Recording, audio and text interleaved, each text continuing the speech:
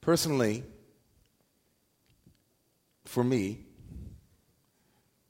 myself, it's as consistent and as stable and as expected as the sun rising every day, or as the inability to find a parking spot here on the Upper West Side. Inevitably, I go to a yoga class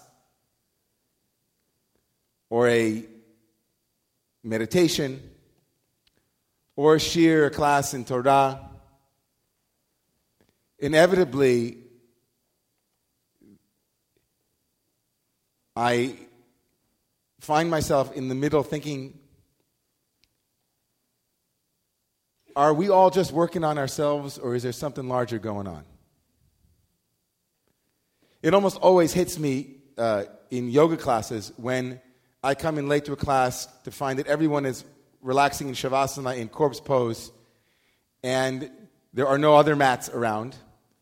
And so I step over people on the way to get a mat, and I think to myself, wow, what a way to begin a class.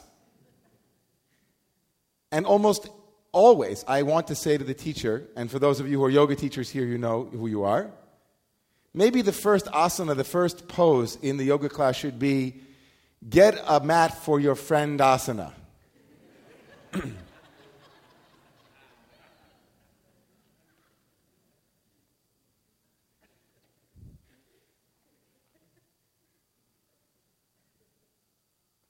Those refuges in our lives, and I use that term in a very a knowing way that in Buddhism, refuge is a very specific term.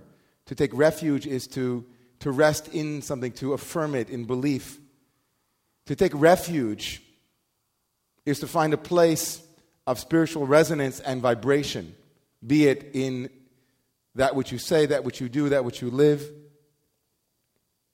And whenever I think of refuge, my mind does rest in this week's Torah portion. Someone this week, a character that many of you know, builds a refuge from the floodwaters of his day. That character, Noah, is a tantalizing figure in Jewish literature. Our tradition has an ambivalence towards him that is spelled out in a number of places. To begin with, the first verse in this week's Torah portion, Eile toldos Noach, ish tzadikaya, tamimaya bedorasav, esai Elohim yisalech Noach. These are the generations of Noah. Noah was a righteous man.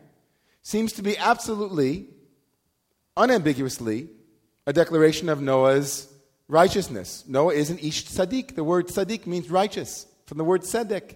He's a good guy. No doubt about it. No one before him had ever been called a tzaddik. Our last glimpse of this Noah character actually, though, paints a different picture. Fast forward a number of chapters in tomorrow's Parsha, and you will find Noah, after the flood, drinking heavily from a vineyard that he has planted. Becoming drunk, he becomes exposed in his tent, and naked and drunk, one of his children looks at him inappropriately and is thereby cursed by Noah, marking the first moment in the story where Noah speaks. The first moment in the story when Noah speaks is when he curses his son Canaan. This dual nature, the beginning of righteousness and the end in debauchery, shame, is actually, if one would look at that first verse more microscopically, more analytically, as the rabbis of the Talmud and the Midrash do, you'll actually see that dual nature reflected in the first pasuk, in the first verse. Commenting on this verse, the Talmud in Sanhedrin and Midrash Rabbah and others respond, Eile toldos Noach, these are the generations of Noach. He was a righteous man bidorosav, in his generation. Vos heis bidorosav, why does it have to tell us that in his generation that he was a righteous person? Okay, Ingber was a good rabbi on West 105th Street.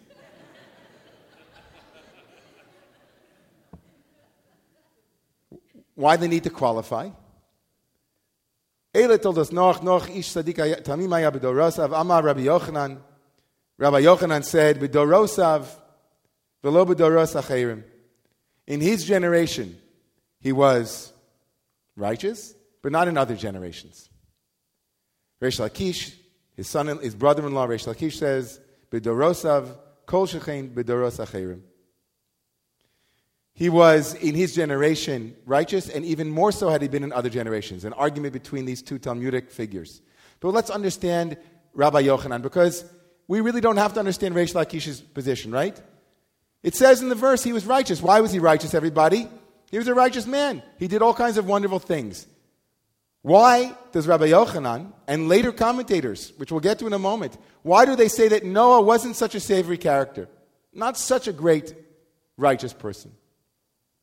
There are two moments that I want to highlight. There are many, but two I want to highlight tonight. What does Noah say to God when the decree is issued that the world is about to perish?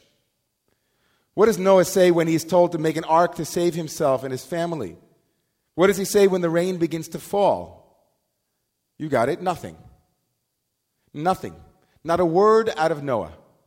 And over again, the text will tell us who goes into the ark with him. Lest you be confused. It's Noah, es ishto, es banav, es neshei banav. It's him, his wife, his children, and his children's wives.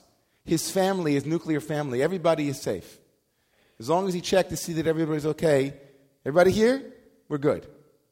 And even though in many midrashim, the truth be told, Noah is seen as somebody who was rebuking his community, trying to have them to do tshuva, to return, to correct their ways. In this line of thinking, Rabbi Yochanan's thinking, Noah didn't do enough. Noah was satisfied that it was okay, that I'm okay, as long as I'm okay, I'm all right. Right? Nobody worry about me. What's going to happen with you? It's okay. As long as I'm okay. Oh, women's reproductive issues? Oh, that's not my problem. I'm going to be just fine. Thank you very much. I've got my list of things that I'm checking off as they discuss things. Oh, yeah, sure. Israel, great. Okay, done. Noah doesn't speak for a minute. Noah. I'm going to bring a Mabul. I'm going to bring a deluge. I'm going to bring a flood. It's going to be 120 years, as the Midrashim say. Do you have a program for including other people? Have you done some research? Maybe you should take an ad out in the paper. But no, Noah's okay. After all, his name means comfort. And Noah's comfortable. He's okay. This oversight is remarkably brought down in the Hasidic tradition, notably in the Sefer Kedushas Levi, the Kedushat Levi, the holiness of Levi that we studied this past Wednesday evening, that we study every Wednesday evening in Omek. The Berditchever says, he brings a tradition that Moses was a reincarnation of Noah. We're not going to get into reincarnation, but just trust me, listen to this interesting moment. He says, for a whole sort of literary reasons, Moses came to fix what Noah couldn't fix. And how did Noah fix it? How did Moses fix it, says the Kedushas Levi? Because at the moment when God said, I'm going to wipe out the entire Jewish people, Mecheni na misifrecha. Moses says, Mecheni na, blot me out, wipe me out from your book. If you're not going to let everybody go into, if everybody's not going to be included with me, Moses, I'm not interested in a whole nation of Moseses. That's not my grand plan that the whole world will be Moses. I want the entire people, I want my whole family, my whole society, I want my whole culture, I want everybody to come along with me, God. And if that's not your plan, God, mecheni na, you can erase me. The word mecheni, to erase me, says the Berditchever brought down from the Ari, mecheni is me Noach. Mecheni, erase me, is the same letters as the words, the waters of Noah. Erase me, but I won't be Noah. I won't be caught dead. Moving on when my entire family is left behind. No, not me, says Moshe.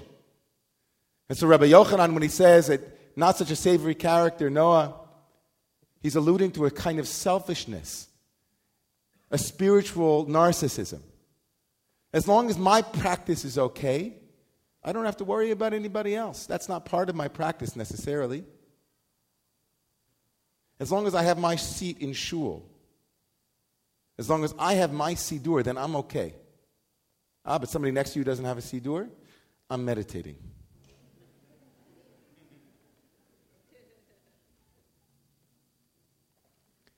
The second moment. Noah's passivity, his silence, its shrieks. But listen to this midrash. Noah is the paragon of obedience. Everything that God says to Noah to do, the Torah lets us know that Noah did it. God says, build an ark. It says, Vayas Noach. Noah did it. God says, go into the teva, go into the ark. Noah did it. Now listen to this midrash, because it blew my socks off. Haya Noach tzarich latzeis min hateva, ela amar Noach birshus HaKadosh Baruch Hu nichnasti, shene'amar bo ata, ve'achshav etzei shelo birshus, amar HaKadosh Baruch Hu birshus ata mevakesh, hayri lecha birshus, tzei min hateva. Amar Yehuda ben Bar Ilai, ilu hayisi sham hayisi shover es hateva v'yotze li bisham. Once the waters had abated, Noah should have left the ark, the Midrash says. He should have gone out of the ark. But Noah said to himself, I entered with God's permission when God said, go into the ark. Shall I now leave without permission? The Holy One, blessed be He, said to him, is it permission then that you are seeking? Very well. Here's your permission. Come out of the ark. Leave the ark. Rabbi Yehuda, the son of Eli, said, if I had been there, I would have broken down the ark and taken myself out. Rabbi Jonathan Sachs says very beautifully here, when it comes to rebuilding a shattered world, you don't wait for permission. Noah's in an ark for days on end. He sends out, the text is very clear, he sends out, everybody with me here, we send out a raven and then a dove. The dove comes back with an olive branch, and then he sends it out again. It doesn't come back. And he's waiting and waiting and waiting. What are you waiting for, Noah? What are you waiting for? You need permission to go out now and build a world that's been shattered? Are you so passive? Have you forgotten the sacred initiative to build the world, Tikkun Olam? Have you lost that sense of what it is that you have been enjoying to do? These two frames of Noah, I would argue, are very powerful for us on many levels. If we're waiting for someone to give us permission to build our shattered world, we shouldn't wait. If we're waiting for permission to make a difference, we have no right. And if we're waiting for someone else to do the spiritual work of inclusion, then really, are we doing spiritual work? It's a really good question, no? I wonder it sometimes as we build this community and we build Romamu outward and outward, I wonder to myself frequently, I love that people come to Romamu to sing and to connect with God. And I wonder and I worry sometimes that they don't have enough of a chance to invite others into an ark that they're building. I try to think to myself, are there ways that we can each of us build an ark for each other? If it's making sure that we're at the door to welcome somebody, even if we've only been here for the third time. If it's welcoming somebody for Shabbat or inviting them home for a Shabbat meal. If it's taking 3 Sidurim for yourself and giving one to somebody else. If it's going to a social action committee and trying to make a difference in bringing about less hunger and more nourishment in the world. We, each and every one of us, are the children of Abraham, not Noah. We're the children of the one who argued with God, who rose to speak on behalf of those who had no one to speak for them, and who ultimately had a tent that was so wide open everyone could rest in it. I want to bless you, and I hope you bless me back. May we have the courage to refuse passivity when the time has come to act. May we be open to hear the voice from within that says, leave now and rebuild. Leave now and replant. Leave now and renew. The time has come for each of us to build the world anew. Let us say Amen.